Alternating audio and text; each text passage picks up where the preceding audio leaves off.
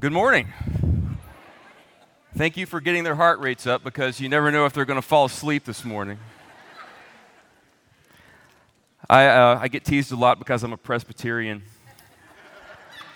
It doesn't mean that I don't love the Holy Spirit. I love the Holy Spirit. In fact, I'm speaking a lot about the Holy Spirit this morning. I'm one of those strange Presbyterians that likes to speak about the Holy Spirit. It just means I don't have rhythm.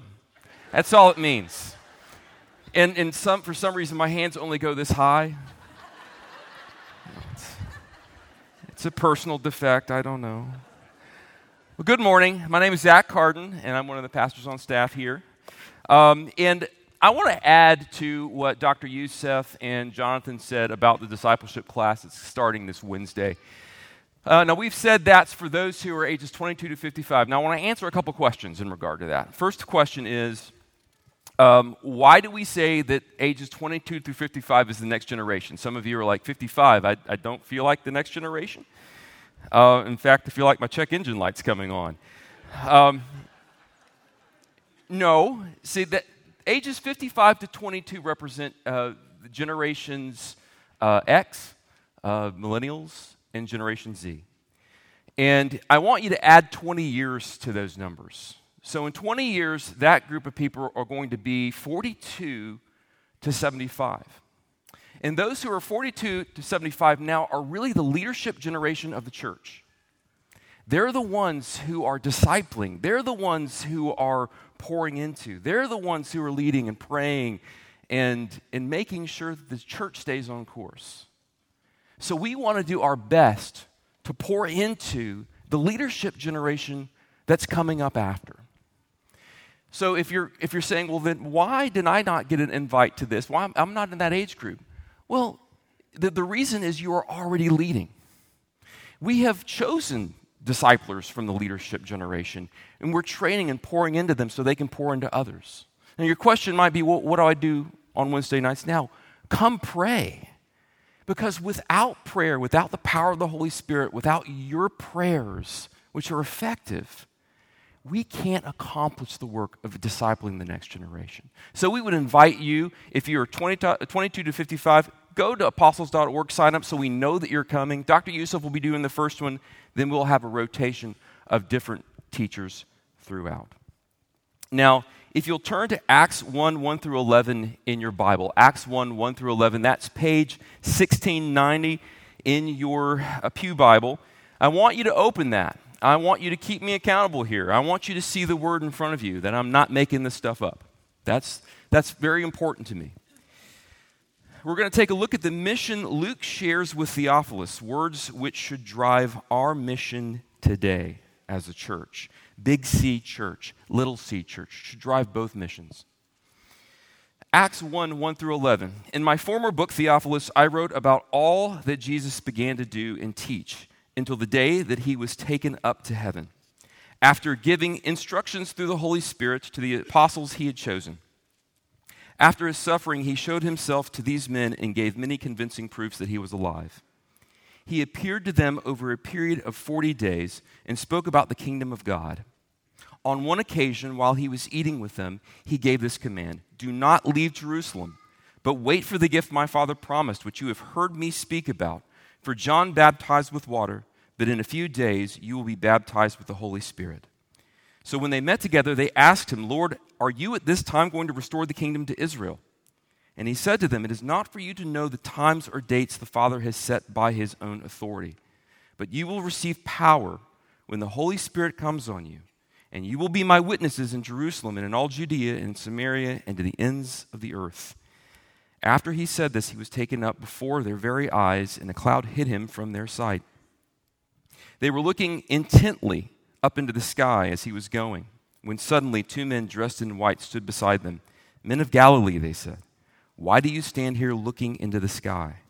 This same Jesus who has been taken from you into heaven will come back in the same way you have seen him go into heaven." Let's pray. Heavenly Father, this is your word. These are your very instructions to your people. This is your very mission that you've given us. Father, not only help us be mindful about the mission that you've given us, empower us by your Holy Spirit, because without him we can do nothing. We need his power to be able to preach the gospel to all nations, to disciple others, and most importantly, to see revival come to our world. Lord, we pray that you will open our hearts during this time and that you would apply this word to our hearts. And having applied it, that somehow we will be changed by it today. It's in Christ's name we pray. Amen.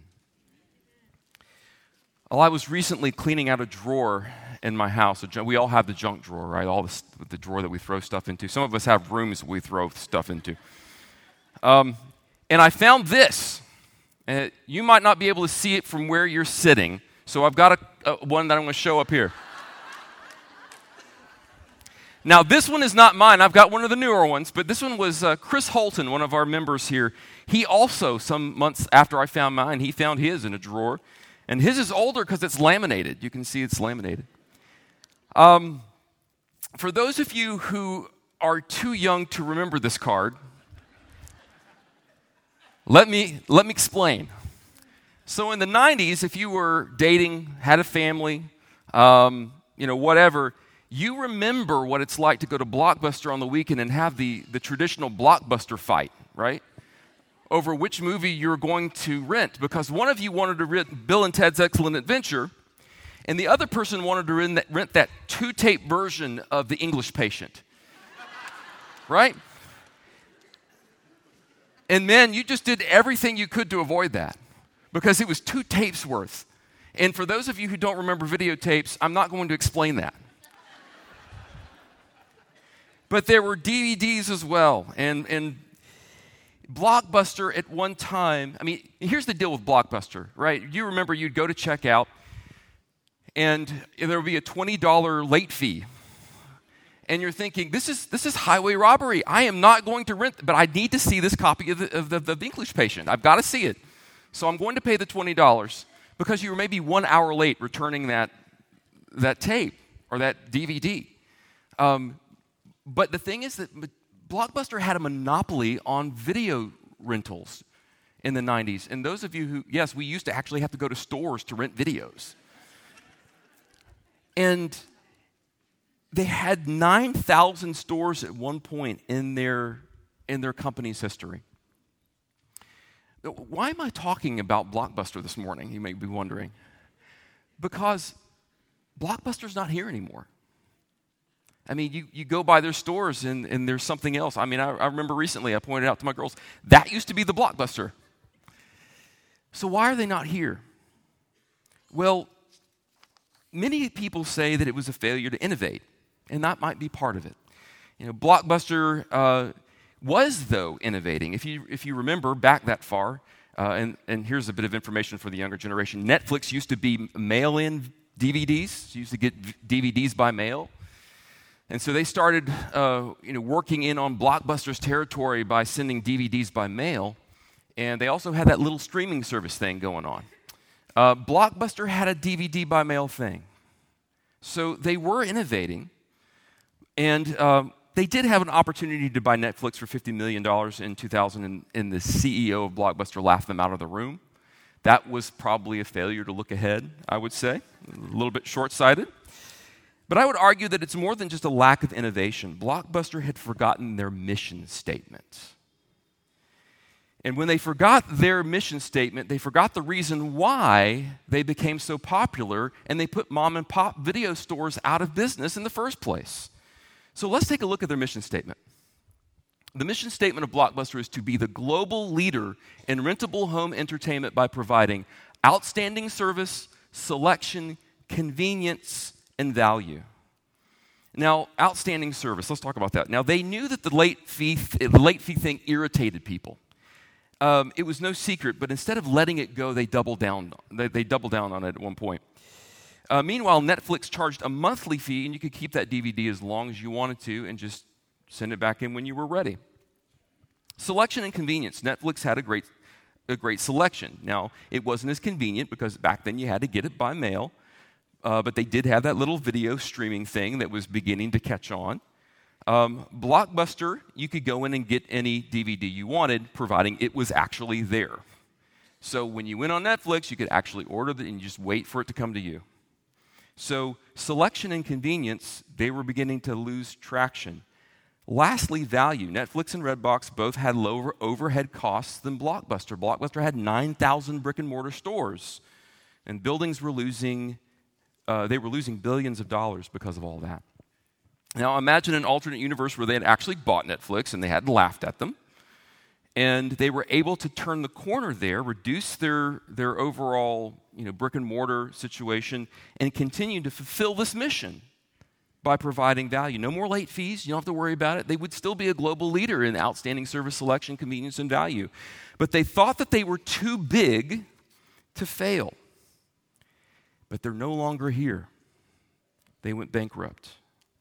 So again, why have I spent so much time talking about Blockbuster on a Sunday morning? Because it's a powerful story of what can happen when you fail to be true to your mission statement. We live in a time when there are a lot of missions and agendas competing for the church's attention. There are many good pursuits and godly things that compete for the church's attention, but likewise there are some very ungodly agendas that compete for the church's attention. But Jesus makes it clear on what our mission statement is here in Acts 1 through 11. Christ calls us in the power of the Holy Spirit to pursue his mission rather than our or any other agenda. Where am I getting that? Look at verses 3 through 6. After his suffering, he showed himself to these men and gave many convincing proofs that he was alive. He appeared to them over a period of 40 days and spoke about the kingdom of God. On one occasion, while he was eating with them, he gave them this command: "Do not leave Jerusalem, but wait for the gift my Father promised, which you have heard me speak about. For John baptized with water, but in a few days you will be baptized with the Holy Spirit." So when they met together, they asked him, "Lord, are you at this time going to restore the kingdom to Israel?" Now, Jesus had spent 40 days teaching them about the kingdom, but when they make a statement like this, it's clear they probably didn't get what he was talking about. Now, we need to read between the lines here because it says when they met together in verse 6. Where are they meeting together? Well, verse 12 tells us that they leave the Mount of Olives after this. So what's happening is they're standing on the Mount of Olives between verses 6 and 12. Those events are going on with them having an incredible view of the Temple Mount and Jerusalem below.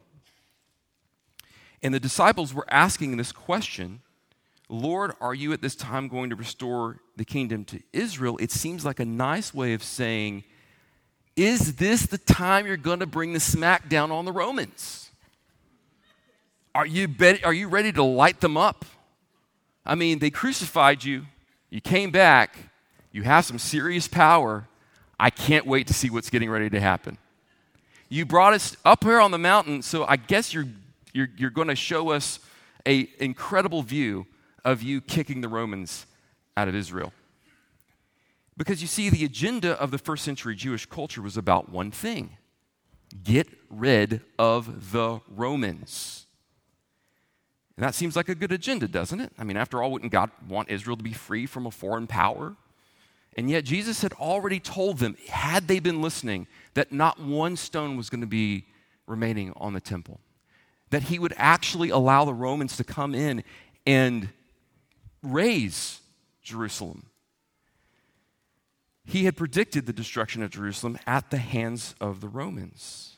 So at every turn, the disciples seemed to misunderstand Jesus' mission about what he primarily wanted them to do, because they were filtering it through the lens of their own personal or cultural agenda.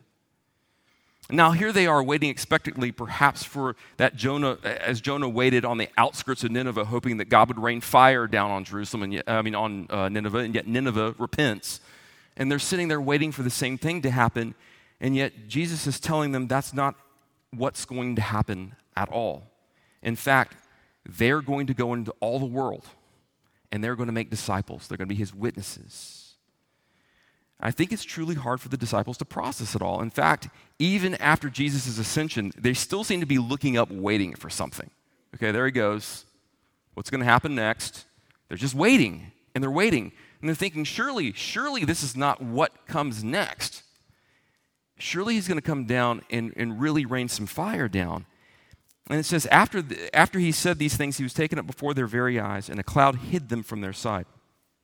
They were looking intently into the sky as he was going, when suddenly 2 men dressed in white stood beside them. Men of Galilee, they said, why do you stand here looking up into the sky? This same Jesus who has been taken from you into heaven will come back in the same way you have seen him go to heaven. So they're sitting there and they have to have the angels tell them, it's time to leave the mountain and it's time to get to work on what Jesus has called you to do. They keep missing it. So why do they keep missing it? Well, they don't yet have the Holy Spirit. That's why Jesus tells them to wait for the power of the Holy Spirit to enlighten them, to rebuke them, and to generally help them remember what they are called to do.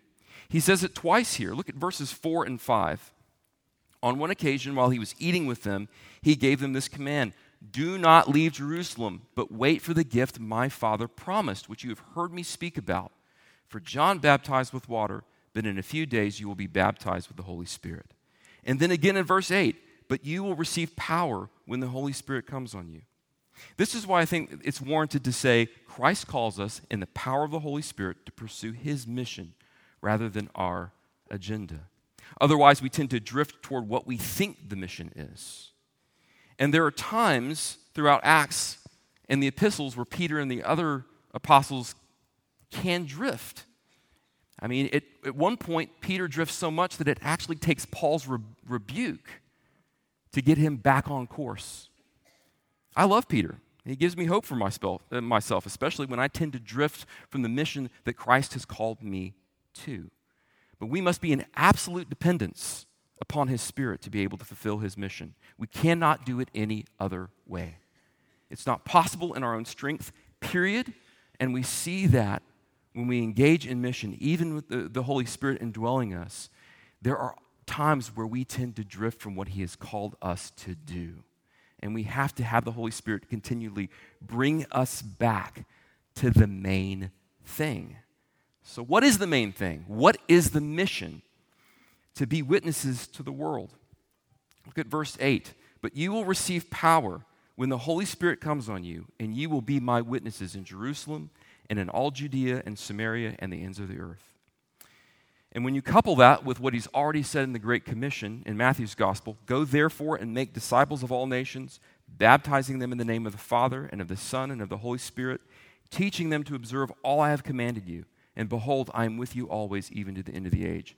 The mission boils down to this: to take the gospel into all the world and make disciples.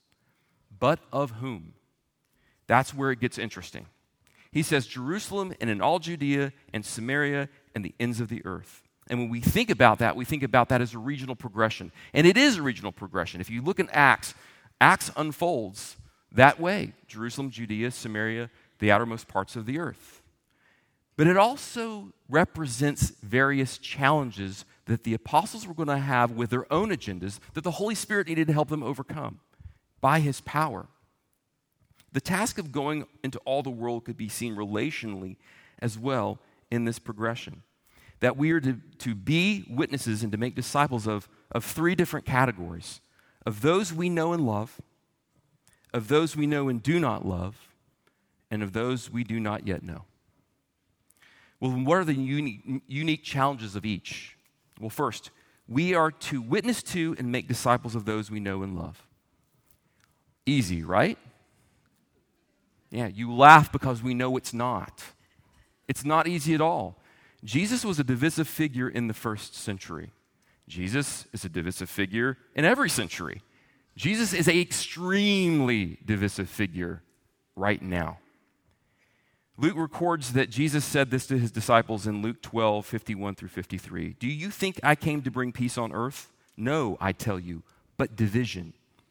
From now on, there will be 5 in one family divided against each other, 3 against 2, 2 against 3. They will be divided, father against son, and son against father, mother against daughter, daughter against mother, mother-in-law against daughter-in-law, and daughter-in-law against mother-in-law.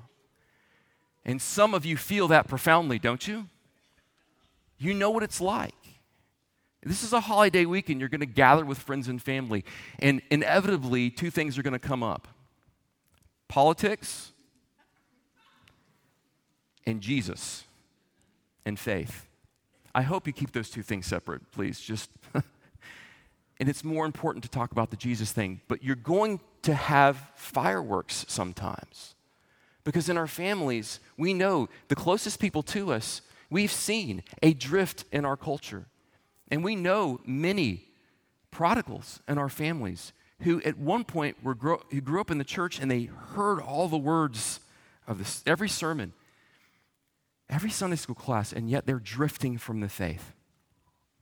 We need God's help. We need the help of the Holy Spirit, not only to change their heart, but to give us the words and give us a way to approach them and speak the truths of the gospel. Not in our own power, because we will continue to fail. We have no idea how the relatives of the disciples really felt about all of this following after Jesus. We do know that Mary and the brothers of Jesus came to Jesus at one point trying to take him away. And Jesus used it as a point of teaching. Some of you have relatives that probably think you've lost your mind with all this Jesus stuff. But there's a larger context than that too. It's the friends and the culture that we grew up in. Those are the people that we know and love. Remember, Jesus was rejected at Nazareth, and he said to those he grew up with, "Truly I tell you, no prophet is accepted in his own hometown." And you can feel that too. People who grew up with you, who may have seen a former life, I know who you really are. Yes, you do know who I really am. And without the power of Christ, without the power of the Holy Spirit, I wouldn't be who I am today. And when Pentecost rolls around and the Holy Spirit does come to empower the apostles, look what people say. The Holy Spirit has enabled them to speak languages of people all over the world where these Jews were coming back for Pentecost. And they were hearing the gospel in the language of the countries they lived in. And they say this in Acts 2:7, utterly amazed, they asked, "Aren't these who are speaking Galileans?" Now, it's SEC time. We're all behind our own state here. So whatever state that you look down on, I'm not going to mention a state right now, but imagine the person from the most backwater part of that state who was not really well educated suddenly being able to speak French fluently. And that's exactly what was happening here in the context. These people were thinking, these are bumpkins. And yet they can speak all these languages? What's going on? And you see it again when they come before the council in Jerusalem. Peter and John appeared before the Jews in Acts 4:13, and it says, when they saw the courage of Peter and John and realized that they were unschooled, ordinary men, they were astonished, and they took note that these men had been with Jesus. May that be true of all of us. There were a lot of obstacles, but the Holy Spirit overcame each one. He helped them steer away from their own agenda and stay on his mission, empowering Peter not to cast down fire during his sermon in Acts 2, even though, as he said, they had killed the author of life, but instead to invite them to eternal life.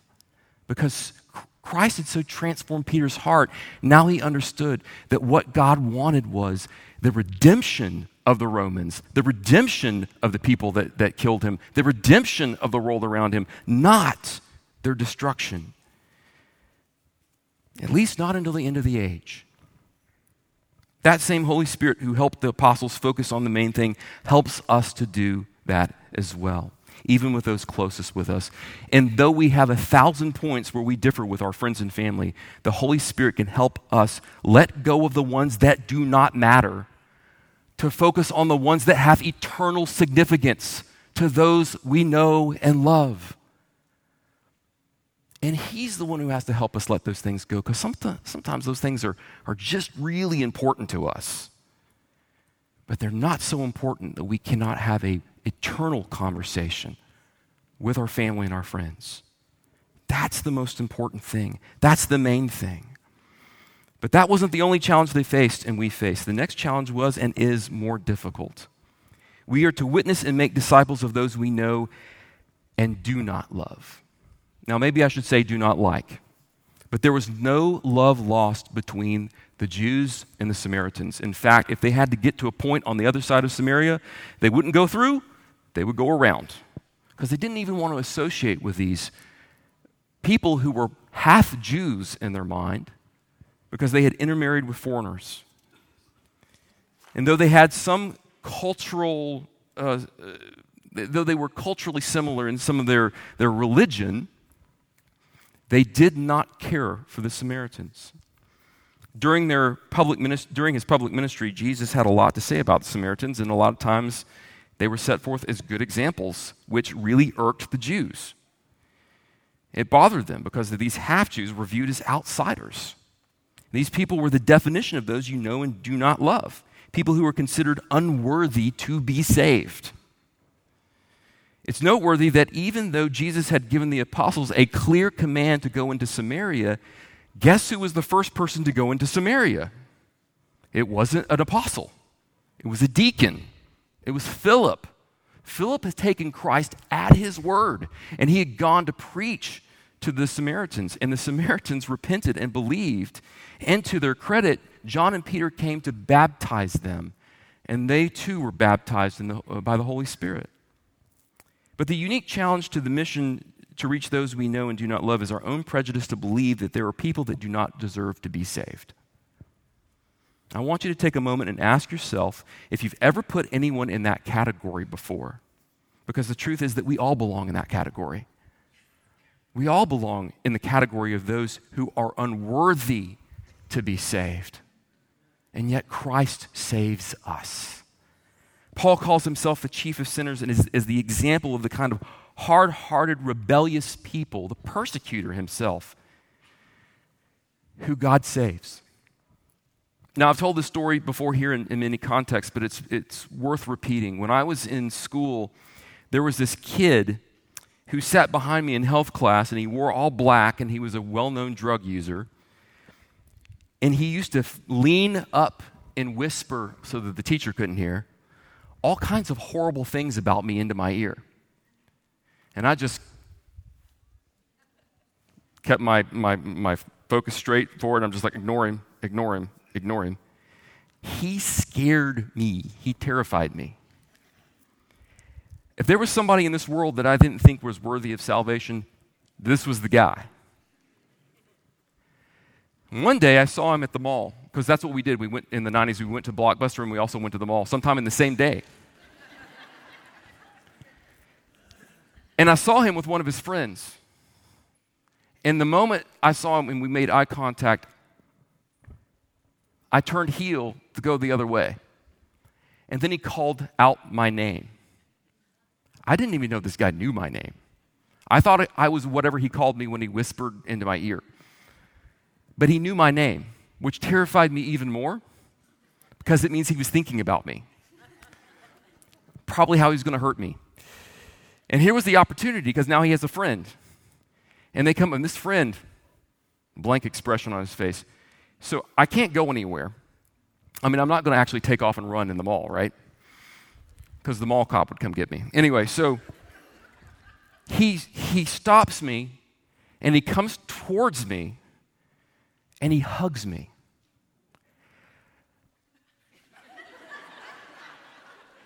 And I'm standing there like this going, what is going on? And he tells me, there will be one sermon I don't cry in, I promise you.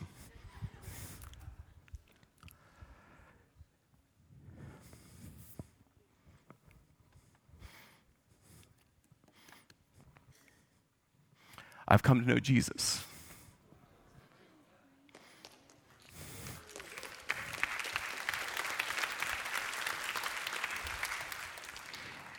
And the reason I'm walking around the mall is to find people I know so I can tell them that.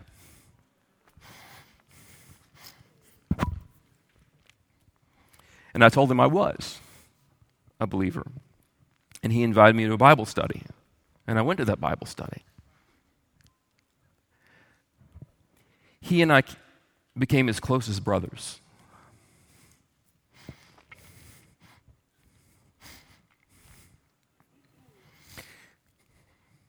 And I walked with him through the struggles of addiction, because that didn't just go away. And every time he failed,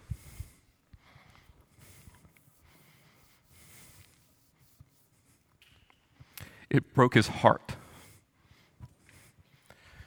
And he had to have his friends remind him of the gospel over and over again. But I had put him in a category of people who could not be saved. Worse than that, I put him in a category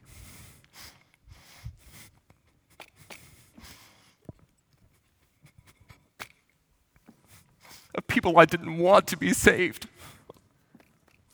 Shame on me. Shame on me. That category doesn't exist. And it should not exist. Because I've seen what God can do when he transforms the life of somebody we don't think deserves the gospel.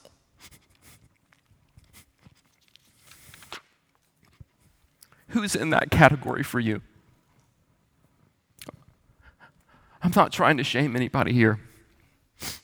But who would you put in that category? Who would you say that person is unworthy to be saved?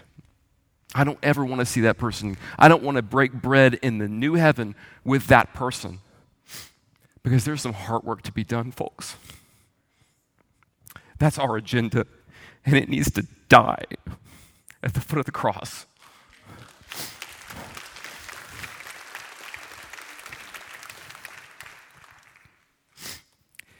And the Holy Spirit can change our hearts in regard to people that we don't think need to hear the gospel.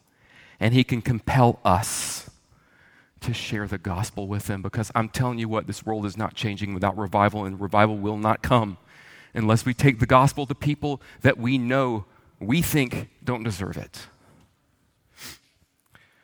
But lastly and finally, those we know and love, those we know, and if we're honest, we do not love. And finally, we are to witness to those we do not yet know. To the outermost parts of the world. How scary is that? That the Jews who had a passion for their homeland, who did not want to go anywhere apart from the temple, he's calling them to leave. They're listening to him and they're saying, you mean you want me to leave home and go out there where I've never been before? Yes. Samaritans were one thing, at least they had something in common with him culturally.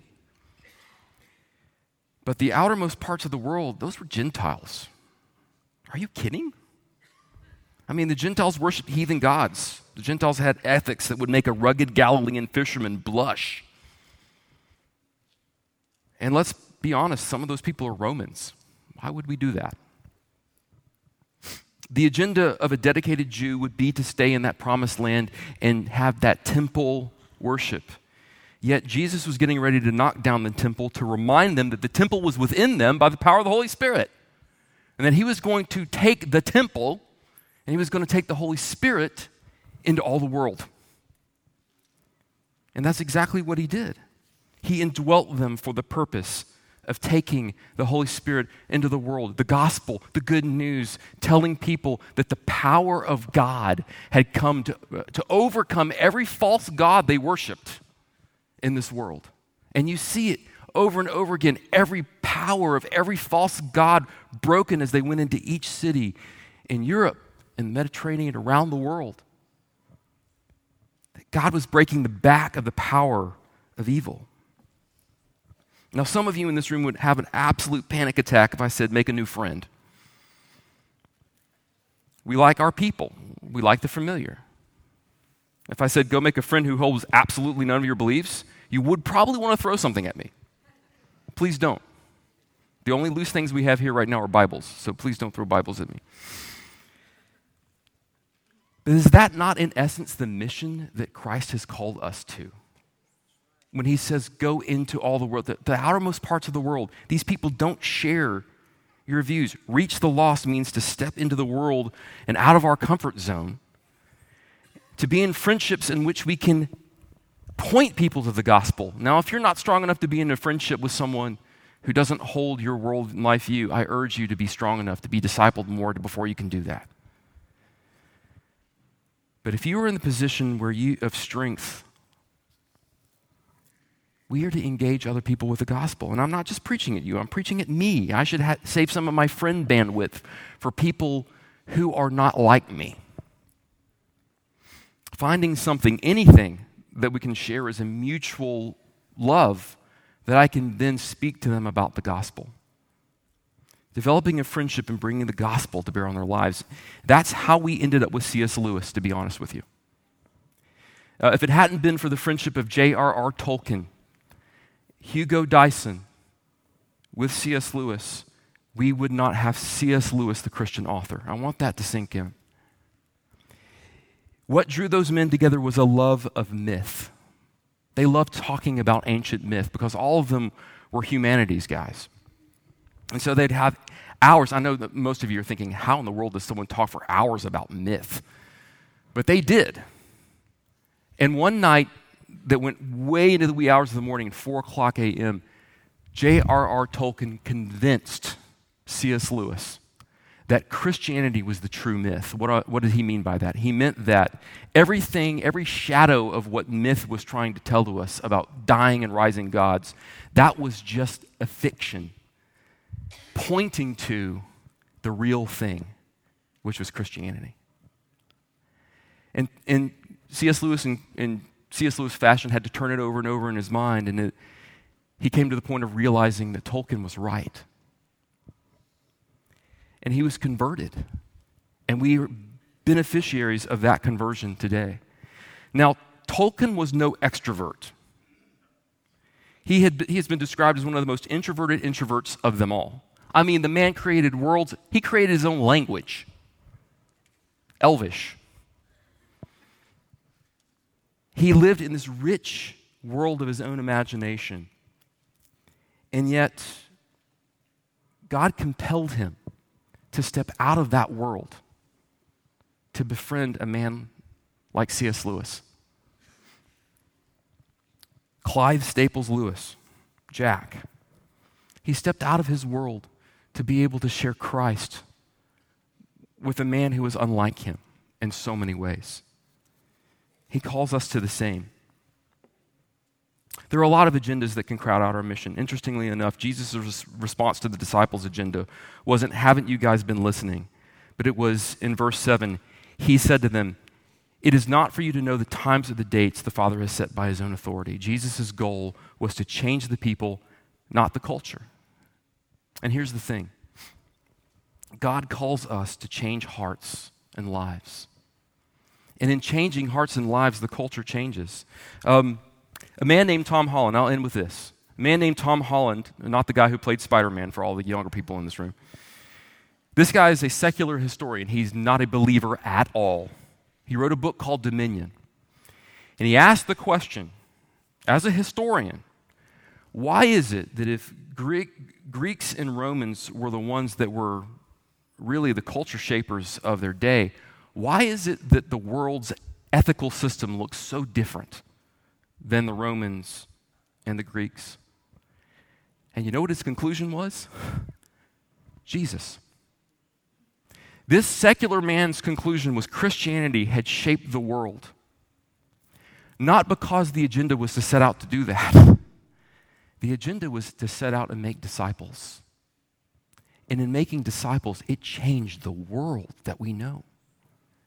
And if God could do it then, God can do it now. If he tarries and we're waiting another 1,000 years, God can and will revive the hearts of people. And we're called to that mission to be vessels for that revival. Are you in a discipleship relationship with someone? Are you discipling someone? I urge you in that. Because we all need to be discipled by someone. We all need someone pouring into us. And we need to be pouring into other people. May God guide us in our mission so that we do not lose sight of the main thing. Let's pray. Heavenly Father, we all, if we're honest with ourselves, have different things that we want to pursue. We have so many callings in our life. We have professional callings you've called us to. We have other ministry callings that you've called us to. But the primary mission, Lord, help us to remember our primary mission, is to see hearts and lives changed in this world, to see disciples made of all the nations. And Lord, empower us towards that end. Give us the ability by the Holy Spirit to overcome every bit of agenda in our own heart and life that would prevent us from reaching those we know and love, those we know and do not love, and those we're actually terrified of going to meet because we don't know them.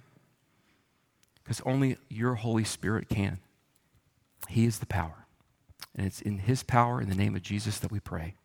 Amen.